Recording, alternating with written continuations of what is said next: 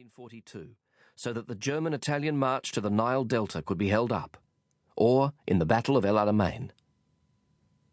Today we are friends. But the graves of our soldiers in the Libyan desert not only remind us of soldierly heroism, but also urge us to do everything to retain peace in the world. Filled with respect, I take off my hat to the Australian Army and their fallen. Manfred Rommel, Stuttgart, March 2006.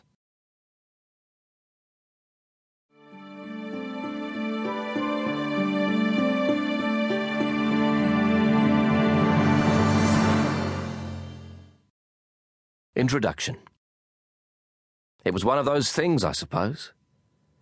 Often when I have just finished a book, I go into an odd kind of state, bouncing somewhere between exhaustion and exhilaration, swearing on the holy skulls of my ancestors that I'll never put myself through such an arduous process again, and yet knowing on the other hand that I will, because it feels so good and satisfying when it's done.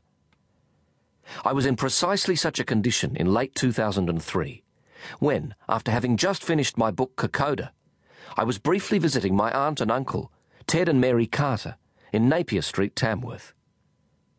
After sleeping in their spare room, in the first light of dawn the following morning, I spied something interesting on the wall, slowly taking shape as more light seeped in. It was a framed certificate of some kind, featuring the title, Rats of Tobruk Association.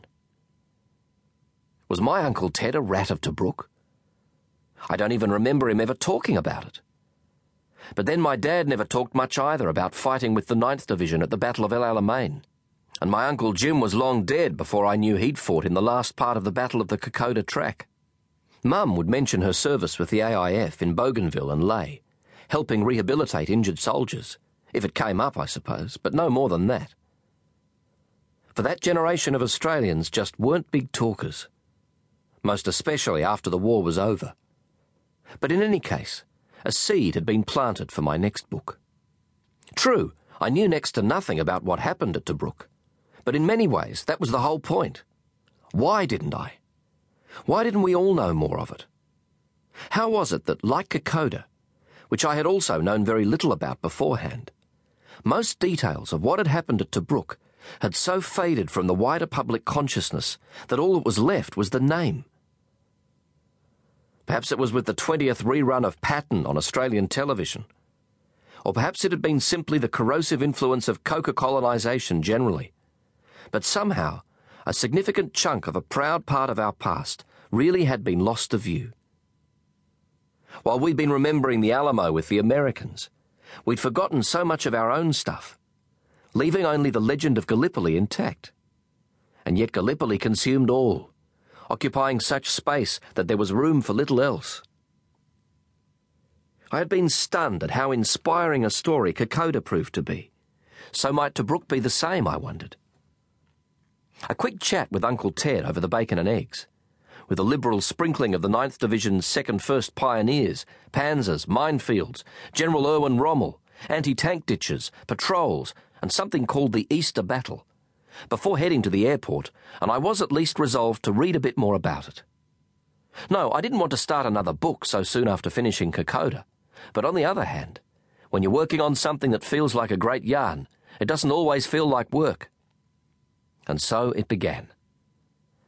Nudging up to 2.5 years later, here we are. This book is the result of what seemed like an enormous journey for me. But it is, of course, as nothing compared to the journey embarked upon by the people whom this book is about. I have been privileged to meet many of the soldiers from Australia, Britain and Germany, and have been met with universal warmth and hospitality. In Germany, the survivors of the Africa Corps could not have been more open or hospitable to me. And for me, the scene was set when on the evening after I arrived in Stuttgart in October 2005, I attended one of their small dinner reunions.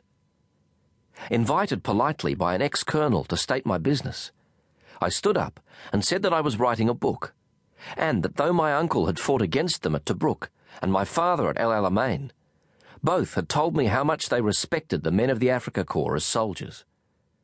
At which point my hosts all applauded, and made it clear they wished to send their own best wishes to